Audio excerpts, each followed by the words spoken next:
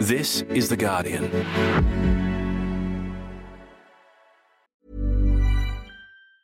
Tired of ads barging into your favorite news podcasts? Good news. Ad-free listening is available on Amazon Music for all the music plus top podcasts included with your Prime membership. Stay up to date on everything newsworthy by downloading the Amazon Music app for free or go to amazon.com/news ad free. That's amazon.com/news ad free to catch up on the latest episodes without the ads. Science Weekly is supported by BetterHelp. Here's a question. If you had an extra hour in your day, what would you do with it? Watch TV? Read a book? Meet up with a friend? Maybe a little nap? A lot of us spend our lives wishing we had more time. But for what? Perhaps to best answer that, you need to work out what's truly important to you, then make that a priority. Therapy can help you work out what's most important to you. It isn't just for those who've unfortunately experienced trauma in their lives. Therapy can be helpful for learning positive coping skills and for setting boundaries. It can empower you to be the best version of yourself. If you're thinking of starting therapy, give BetterHelp a try.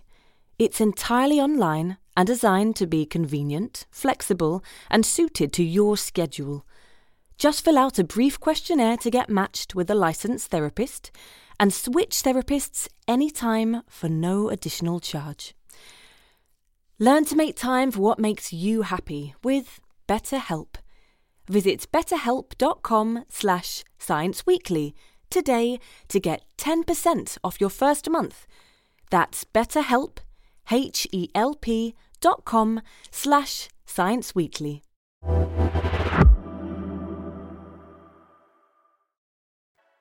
Hi, Ian here. Science Weekly is having a Christmas break. We'll be back next week, but in the meantime, we're featuring a mini-series from our Guardian Australia colleagues called Weight of the World. In part 2, we hear from 3 Australian climate scientists who predicted the crisis, about the professional and personal toll it took. I hope you enjoy it. It's March 2011 and we're in the middle of Australia's bitter and divisive climate wars.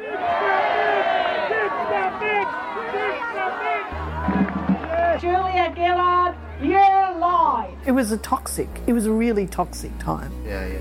We were tense, I have to say. We were tense. Since we met Lesley Hughes in our last episode, she's become a leading expert on climate change. Julia Gillard's Labour government has created the Climate Commission to explain the science to the Australian public. Hughes is asked to be a member.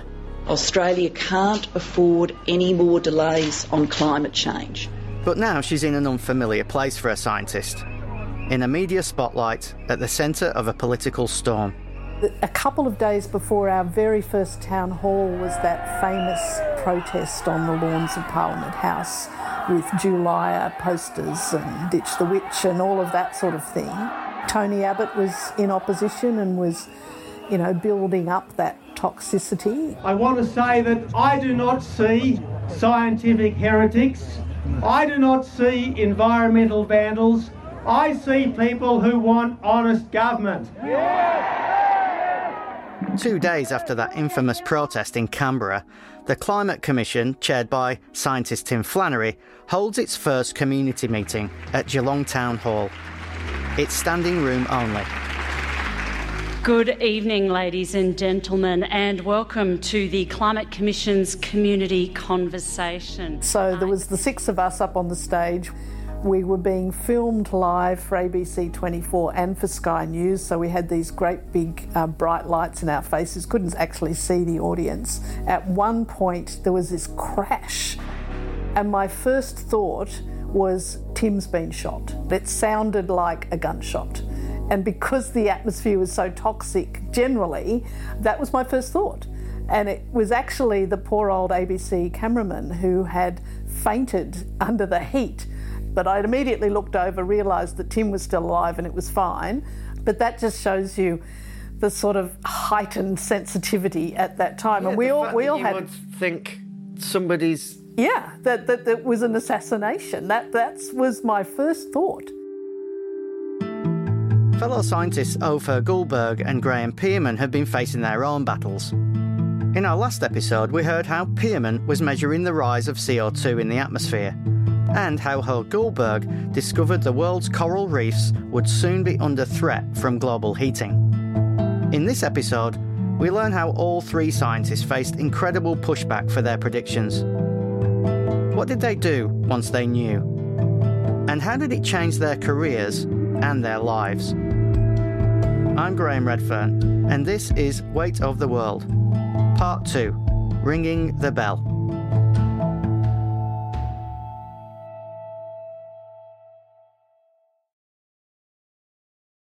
Well, thinking back to 2011, Julia Gillard had a hung parliament. So the independents and the Greens pretty much pushed the government into putting a price on carbon. Putting a price on greenhouse gas emissions was seen as the simplest way to get emissions down. Instead of it being free to dump your waste into the atmosphere, now it would have a cost. I do want to take a few moments to explain why I'm so determined to price carbon. It probably sounded like a pretty radical policy at the time.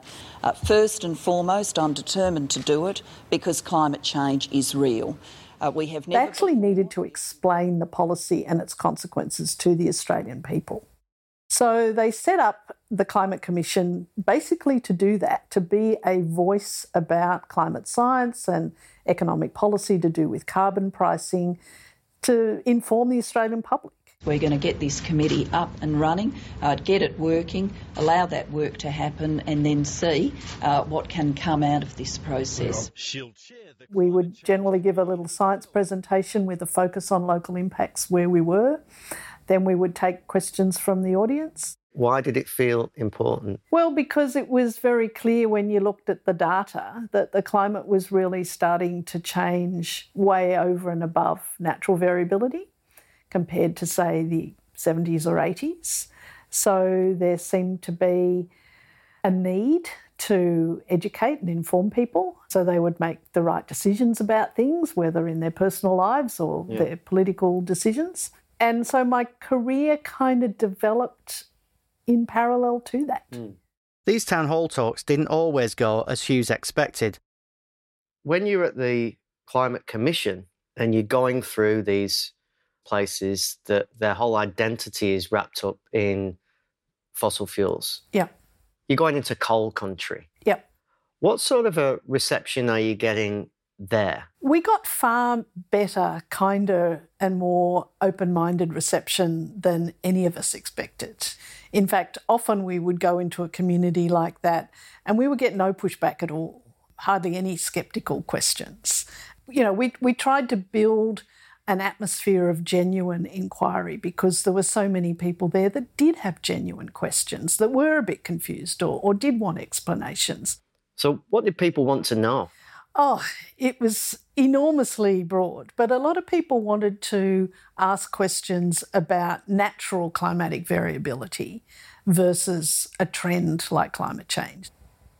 Australia's climate has historically always had big swings. Politicians and commentators who try and push back against climate action love to point this out. Seems our experts keep forgetting that Australia really is a land of droughts and flooding rains. Flooding rains follow droughts, which follow rains, which follow droughts. I'm afraid the Dorothea Mackellar poem, I Love a Sunburnt Country, has got a lot to answer for because, you know, it talks about droughts and flooding rains. And, of course, Australia always has had a highly variable climate, droughts and flooding rains. And that is part of the Australian psyche of living here. So a lot of people would ask about, but surely, you know, when I was a kid, we had droughts, we had floods. You know, it gets hot in summer all the time. What's different now? So teasing out the difference between natural variability and a climate trend was actually a lot of what we talked about. We're still getting the droughts and flooding rains, but those two extremes are happening more often, and when they do happen, they tend to be more severe. It's often in the abstract, isn't it, a little bit? But do you have to make it relevant to somebody in Geelong or Townsville or wherever? Well, when we were travelling around the country, what we tried to do was present the climate at that place and the impacts at that place and try to relate it to things that were in people's minds or people's experience. We know that just talking about the poor old polar bears doesn't really cut it. It feels too far away and too remote from everyday experience. But if we talk about what's happening in your community right now, last week, this summer, that people can relate to, that actually packs a much better punch. You can't lie about the science facts. You've got to tell it like it is. But the framing of it is really important to get people to understand we're being honest with you because we have to be as scientists. But what we want you to take from that is that things are even more urgent for action than they were before. 20 years before Australia is putting a price on carbon, Graham Pearman is the country's most senior climate scientist. One of his jobs is to brief prime ministers. Care for your planet as you would care for your children. Their tomorrows depend on our actions today. Pearman briefed Bob Hawke in the late 1980s and the next two Australian prime ministers, Paul Keating and then John Howard. We mustn't do silly things on climate change, do things that damage our economic advantage.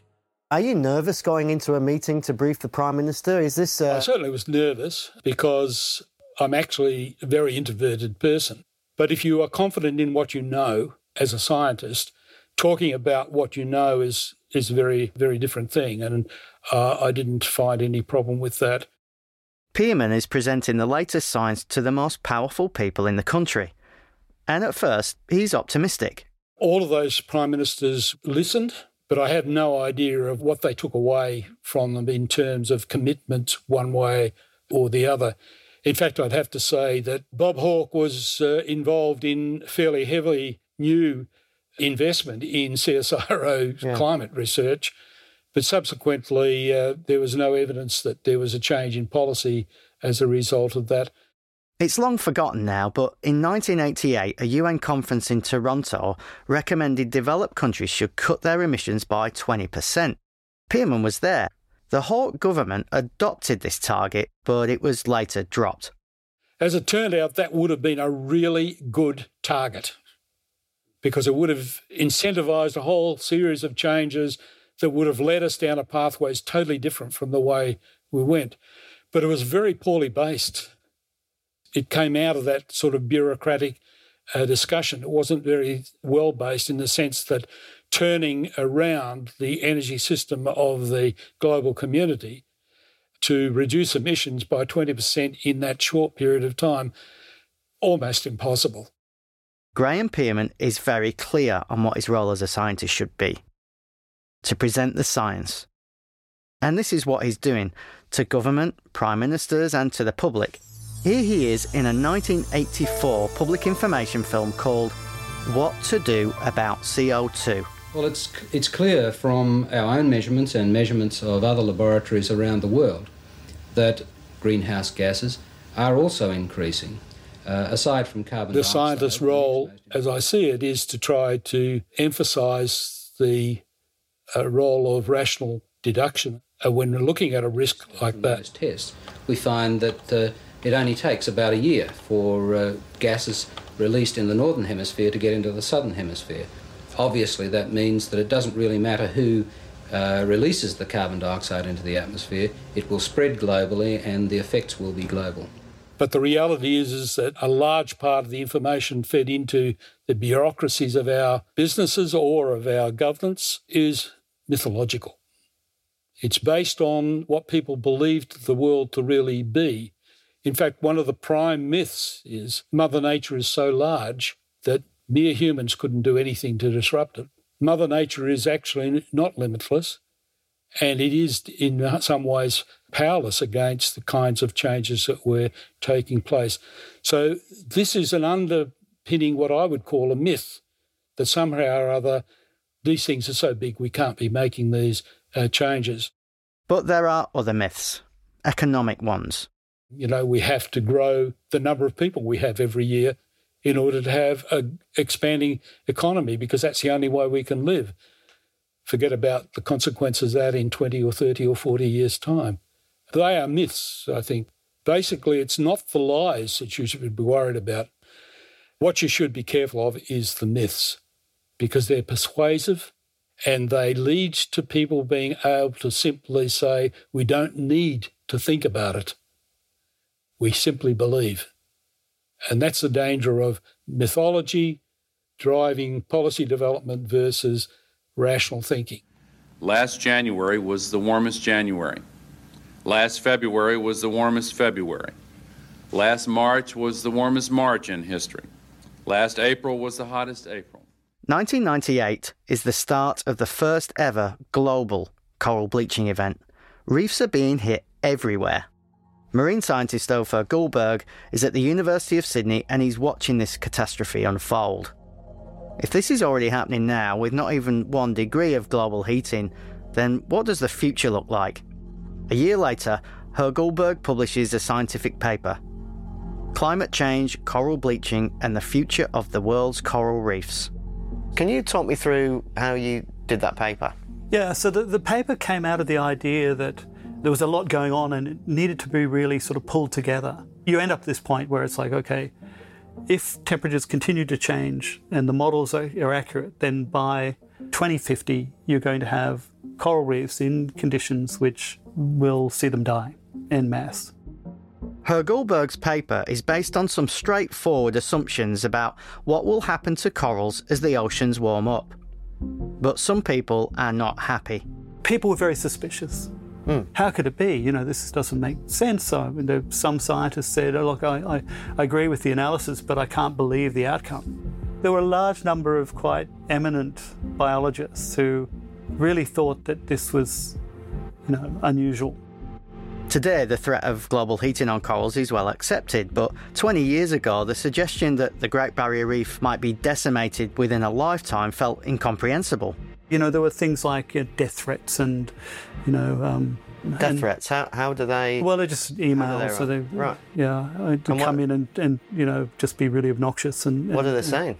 Oh, I don't remember what they were, but this sort of, you're a communist, I hope you die, or, and threats and so on. You're also getting scientists that you greatly respect saying, hang on a sec, yeah, this isn't right, you're wrong here. And presumably you've got people saying, well, that's just, what they call alarmist, I think was it. That's right. Yeah. And so I had an interaction with a particular politician who I like, and he had the same, he was like, it's alarmist. And I remember chatting with him. This is Robert Hill. He's the Environment Minister at the time. And he had that response. And so I said, well, no, it's alarming, not alarmist.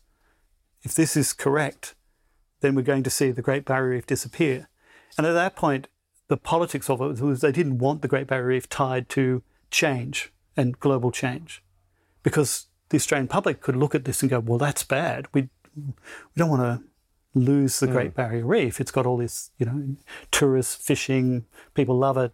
It was a real interesting journey for me because, I was a young academic and I wasn't used to sort of having 10 journalists hitting you hard, wanting some sort of resolution of this. And of course, it just was a strange situation. You're a softly spoken marine biologist interested in the symbiotic relationship between corals and... Exactly. I like sea slugs. Yeah. So, and you become the centre of this politicised scientific storm. How are you feeling at that time? It's almost like you get an ulcer because you're always on guard, making sure that you get the messages across accurately and precisely. That can build up over time and sort of depress you. I'm a really very optimistic person, but it does knock you around a bit. There's no doubt about it. And I think you've been in the same situation where it just... it's just like, why can't people just, go with the facts and let's discuss solutions as opposed to denigrating? I know a bit about what this is like. In the late 2000s, I was writing a daily climate blog for News Corporation, and every day for months I'd get abusive messages, comments and emails. how I was a lying piece of shit and how my head would be on a stake. Similarly, a couple of years after my own experience, Hughes and her fellow Climate Commission members, Tim Flannery and Will Stephan, are being publicly and privately attacked. Some parts of the media had a dislike for Tim Flannery. Yeah. He was a controversial character. You know, all too often we're seeing the sceptical end, or the end that wants to, the end of the debate that wants to see the climate risk downgraded, taking these supposed leaked reports and making of it whatever they want. And people like Tim had death threats and that sort of thing. Tim was getting them regularly, as well as just horrible stuff being thrown at him. Will also did. As far as I'm aware, none of the other commissioners did. You know, I would have the occasional horrible voicemail message left on my office mail. Oh, just being super critical and calling me names. But I never felt personally, physically threatened. So I guess that all made us feel pretty sensitive to possibly being in physical danger, as well as, you know, just taking the usual crap. Do you think that those threats to your colleagues, were they an attempt to shut them down? Absolutely. Yeah, absolutely. Yeah. Did it not give you second thoughts? Maybe I shouldn't be doing this. This is getting ridiculous. I never got to the point where I thought I shouldn't be doing it. In some ways, I think it probably just made me more determined, because if you give in to people like that, they win. And I was determined that they wouldn't win.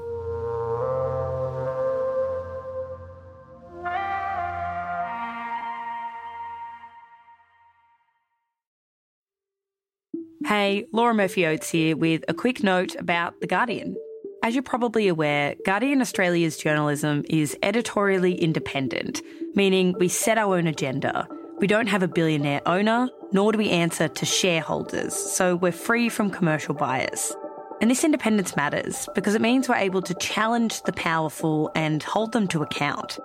Unlike many news organisations, we have not put up a paywall. We chose a model that means our reporting is open to everyone and funded by our readers who can afford to pay. Every contribution, whether big or small, counts. If you're able to contribute and have a minute, head to theguardian.com/support Full Story. We've also linked to this on the Full Story page. Thanks.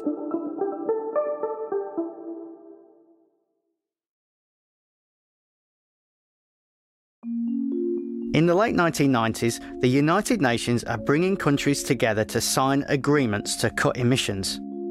Australia's Prime Minister John Howard isn't convinced by the science, and his government is trying to find a way to protect Australia's fossil fuel industry. Tell me about briefing John Howard. Did you get a sense of what he thought about climate change? No, I didn't. And the environment in which those discussions took place, there was this person rolled in from CSIRO to make a presentation about some facts, and then we went home. It's around this time in 2004 that Graham Pearman joins the Australian Climate Group. This is a group of scientists and experts who release a report saying that climate change is a major risk and that Australia should cut its emissions by 60% by 2050. Reduction targets are still a controversial idea at this stage, and the scepticism towards climate science is putting pressure on the CSIRO.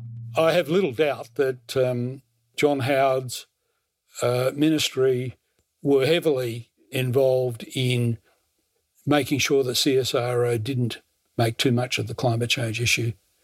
Why do you think that? I don't have hard evidence of that, but I think it's just the fact that nothing was happening politically, and there was no change in policy that really represented what the science was saying we should be doing. I'm fairly convinced that what was actually dominating at that time was the influence of the resource companies that were saying, as they are right today in parts of Australia, right at the moment, don't do this because it'll interfere with our economy. And with no thought about the millions of species with which we share the planet, there was a huge pushback about the climate change issue from resource companies. Companies that owned coal or gas fields didn't want there to be any pushback against the exploration and expansion of those resources. For all sorts of reasons, they didn't want that to be jeopardised. Do you ever remember being asked to not express your knowledge on what the science was saying? Oh, at the time of my demise with CSIRO, that's effectively what actually happened. I can only assume that there was a huge amount of pressure put on CSIRO. Whether that pressure came directly from ministerial levels, I don't know. I can't say that. But I think there was from a government level of some sort to say that we don't want people actually there talking down the future of these particular commodities. And I don't think I ever did that. I mean, my argument would be that I've never actually advocated for a particular policy position. So all of a sudden, I found myself in a discussion about it might be a good time to go. How did you feel about that? I felt devastated. Why did that hurt you so much? Because I saw myself working with the organisation that I'd worked for all those years, and I'd have to say I loved, because I thought it was an important investment of taxpayers' funds, and that's the way I always viewed what I did. So suddenly have that cut off was devastating. It took me some time to regain some sense of worth. How did you manage to steer the course under extreme pressure from some of the most influential and powerful groups, not just here in Australia, but on the planet?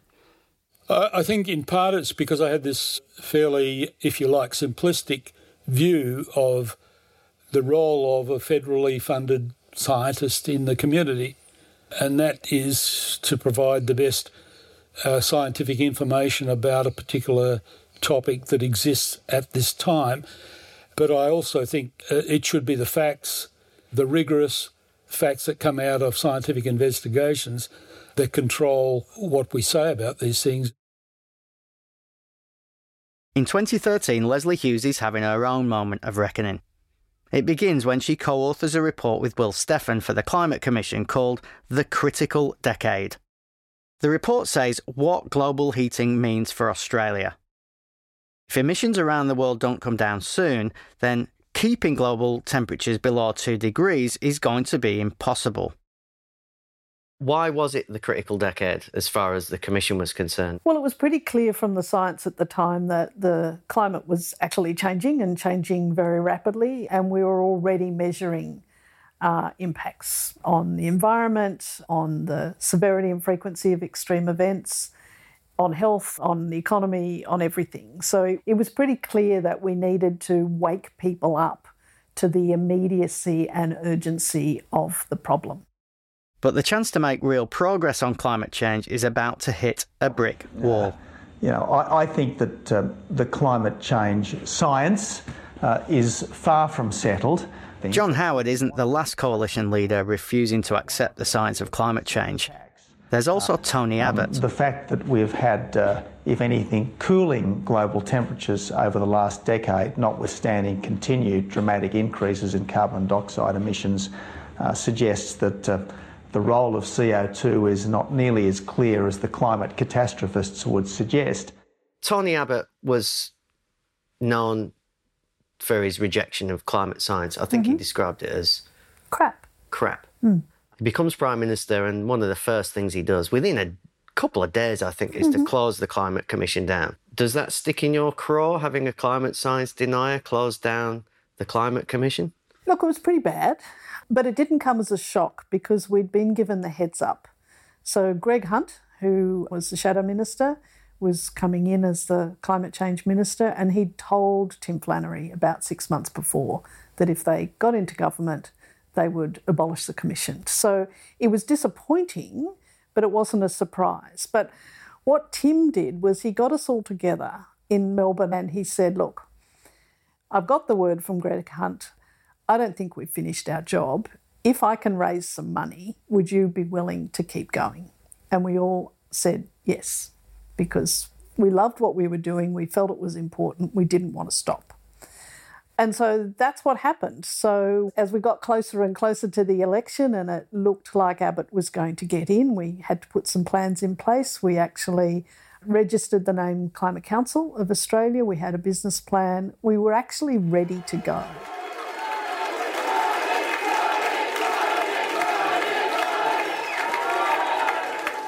And from today, I declare that Australia is under new management and that Australia is once more open for business.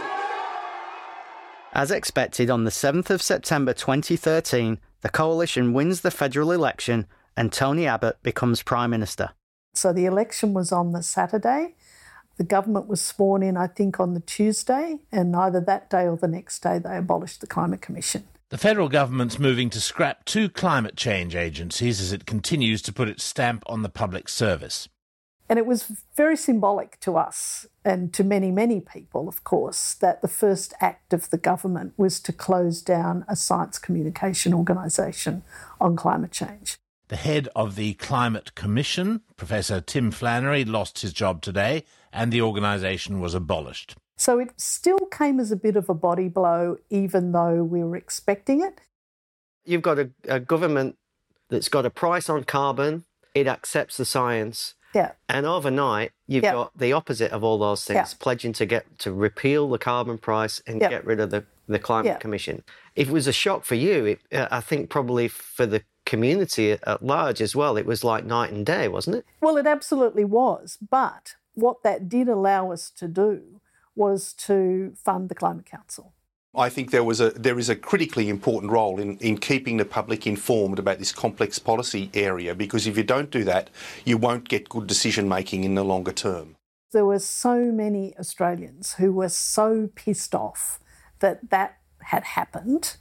I mean, a lot of them were pissed off about Abbott being the Prime Minister in the first place, but that symbolic act of what they did really set the tone for what that whole government was going to be like. And there was so many people that were so angry and so frustrated that when we actually went public, and Tim went public about 10 days later to say, we want to start this new organisation, we're appealing for public donations, we need to continue the work of the Climate Commission. Despite the extremes, despite the polarisation, the political polarisation, there are facts on the ground. Australians are feeling them now as our climate starts to change, and they need to understand what's happening. And all of those people who were angry and frustrated then had a mechanism to practically express that by giving us money. And that was really the reason why the Climate Council was able to raise $1.2 million in that first week. The pressure became, well, all of these people have given money. They have faith in us. They have expectations of us. We now don't have a secretariat. We don't have staff. We had one staffer who was Amanda McKenzie, the CEO, who, the Climate Council wouldn't exist without her.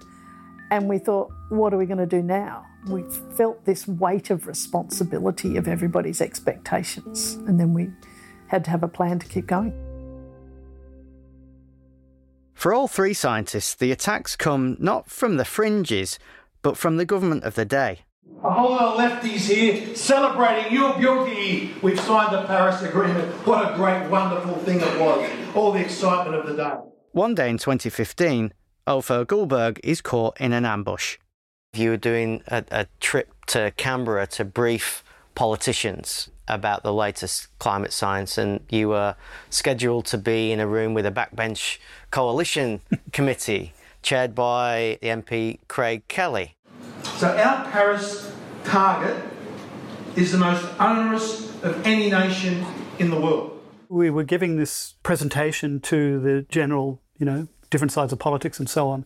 And then there was a call from Craig Kelly to, ask if we would come and talk to them. And I thought, oh, okay. I had assumed it would be about giving this group an overview of the science behind the latest reports and what that science was telling us. That was my naivety. And so we went in there and not interested at all. That day, Craig Kelly assembles some of Australia's most vocal climate science deniers. 3 people from the Institute of Public Affairs. This includes well-known climate skeptic Jennifer Marahasi.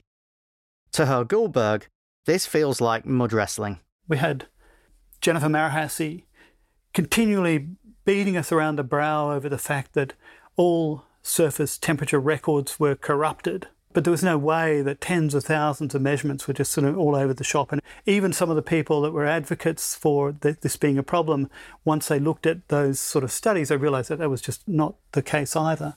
And so we gave our talks, short overviews of so on. And then it was sort of, Jennifer's time. So she sort of stood up and told us about how all the surface temperature records had, were inaccurate, and so therefore our understanding of global climate change was wrong, and that it wasn't happening. So let's go back to whatever. But I mean, I suppose you might feel ambushed, but I sort of felt quite encouraged. But I did at one point, trying to talk about the facts of the situation and so on, and get it across to the people in the room and so on, and they just weren't there to listen. They were there to muck wrestle and whatever.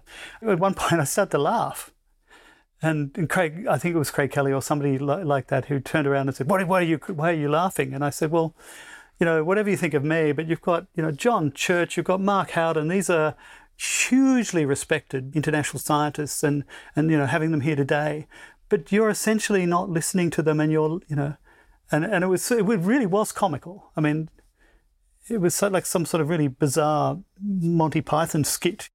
How do you as a scientist cope when you're essentially under attack in that way? One part of my response was to sort of double down, as they say in America, to become even more stubborn about the data and so on. Herr Goldberg has seen these massive bleaching events, and he knows that the burning of fossil fuels is behind them. Without action, these crucial ecosystems are in danger of disappearing.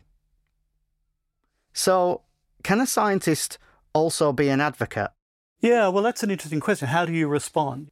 I think you've got to be really careful that you advocate for good science and evidence-based decision-making.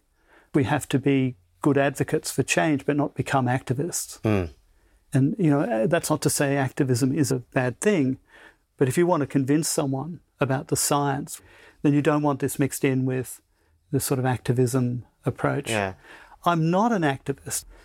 My job is to be the bald professor who comes along and talks about the detail, usually nauseatingly levels of detail, but that's my role. I'm probably not good at gluing myself to gates, and my role, I think, perhaps is best spent close to the data and then bringing it forth in credible science. In Graham Pearman's mind, it's not his role to be an advocate. His responsibility is to lay out the science. There is a very narrow line between providing scientific information and advocating. And I used to have to often talk with my own colleagues about being very careful about defining that line, because as scientists, people want to know what we know factually from our experiments, from our observations, from our rational deductions. And it's not really up to us to then tell people what to do. But the Australian Climate Group, of which Pearman is a member, is saying Australia's emissions need to come down. The irony of that was the very undoing of me, because I was regarded as advocating a policy change by the Australian government, which I denied then and I deny ever since. All I was ever doing was saying that if you put so much CO2 into the atmosphere, this is the kind of change in concentration you would expect, and on the basis of the best science we have, this is the kind of climate change you would expect. Make your policies according to that. Pearman sees a clear distinction between advocating and presenting facts. And I implore all scientists to be very careful about that. It's very easy to step over that barrier. At the same time, we need advocates, people who pick up on the science and then take as a role the promotion of particular responses, be they state government or federal government decisions, or standing outside of a company's door and demonstrating. These are decisions that people have to make if they're going to actually be advocates. I've never seen myself in that role because it's so anti the whole idea of the independence of science. What's the point of doing this if it has no value? Global warming, climate change, climate crisis, climate action, climate emergency, climate wars. In Australia, we seem to be obsessed with this. So what if you're a scientist and you get accused of having an agenda? Does it undermine your credibility? Well, I absolutely do have an agenda, and that is to save the world from climate change. So there's nothing wrong with having an agenda. I've always been an advocate of good science-based policy and will continue to do that, as do most scientists, even if they're not quite as active in the media as I am. So I think when you accept the science of climate change, then you accept that the logical extension of that is that there are policies that should be informed by climate change science in order to fix the problem. So I think, personally, I have no problem at all personally with accepting climate science and therefore advocating for the best possible science-based policy to deal with the issue. Some people would have a problem with that. And I've never understood that. I do know that there are some scientists still out there, maybe old school, that focus on communication in terms of purely the science, and that they think it's somebody else's job then to advocate particular policies. I've never really seen the distinction between those two positions. I've always felt, and certainly more and more strongly now, that the only moral stand is to promote science-based policy. And that's all I've ever tried to do. Do you ever ask yourself, what am I doing this for? What am I doing this for? Could I have done anything different? Yeah, look, I ask myself that all the time. But the way I try to answer myself and keep going is, and it's not just me, obviously there are millions of people like me doing their best to raise awareness and to alter the course of history. I think all we can tell ourselves is if we weren't doing this, how much worse would it be? You know, if there wasn't renewable energy, if there wasn't policies to reduce emissions, things would be getting even worse, even faster. So I guess that's what I tell myself, that I have a responsibility to do whatever I can. To see the Great Barrier Reef die and turn around and say, I told you so, is just not useful. It's like, let that water go under the bridge and let's get on with bringing people along to not only contemplate, what we've been doing wrong, but actually, how do we solve the problem? And this is a problem for society to try to get a new sense of what really should we be focusing on, saying, well, where do we want to be? It's the world that we want to live in.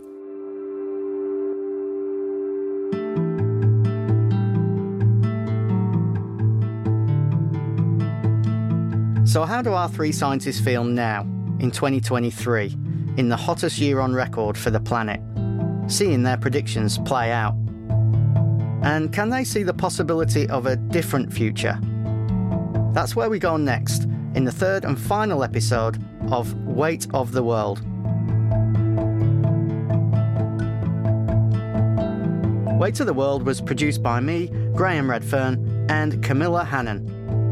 Sound design and mixing by James Milson and Camilla Hannon. Production assistance by Melanie Chun, Jacob Wallace, and Daniel Seymour.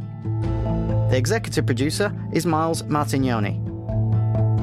We've also produced videos and articles as part of this series, and to have a look, go to theguardian.com and we'll put a link to that in our show notes. If you like the series, tell your friends and give us a rating or a review on Apple Podcasts or Spotify. And thanks for listening.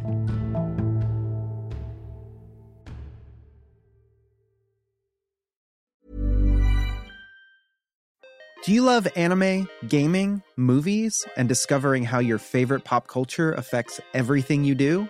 Then join us on Crunchyroll Presents The Anime Effect. I'm Nick Friedman. I'm Lee Alec Murray. And I'm Leah President. Every week, you can listen in while we break down the latest pop culture news and dish on what new releases we can't get enough of. Whether you love movies, I'm going to tell you all about the hopeful 4K re-release of Tron Legacy that happens. I'm right there with you. Or music. The music in this show is absolutely incredible. Or anime. And under this mask is another mask. You can discover your new favorites right here on The Anime Effect. Listen every Friday wherever you get your podcasts and watch full video episodes on Crunchyroll or on the Crunchyroll YouTube channel. Tired of ads barging into your favorite news podcasts? Good news. Ad-free listening is available on Amazon Music for all the music plus top podcasts included with your Prime membership. Stay up to date on everything newsworthy by downloading the Amazon Music app for free or go to amazon.com/news ad free. That's amazon.com/news ad free to catch up on the latest episodes without the ads.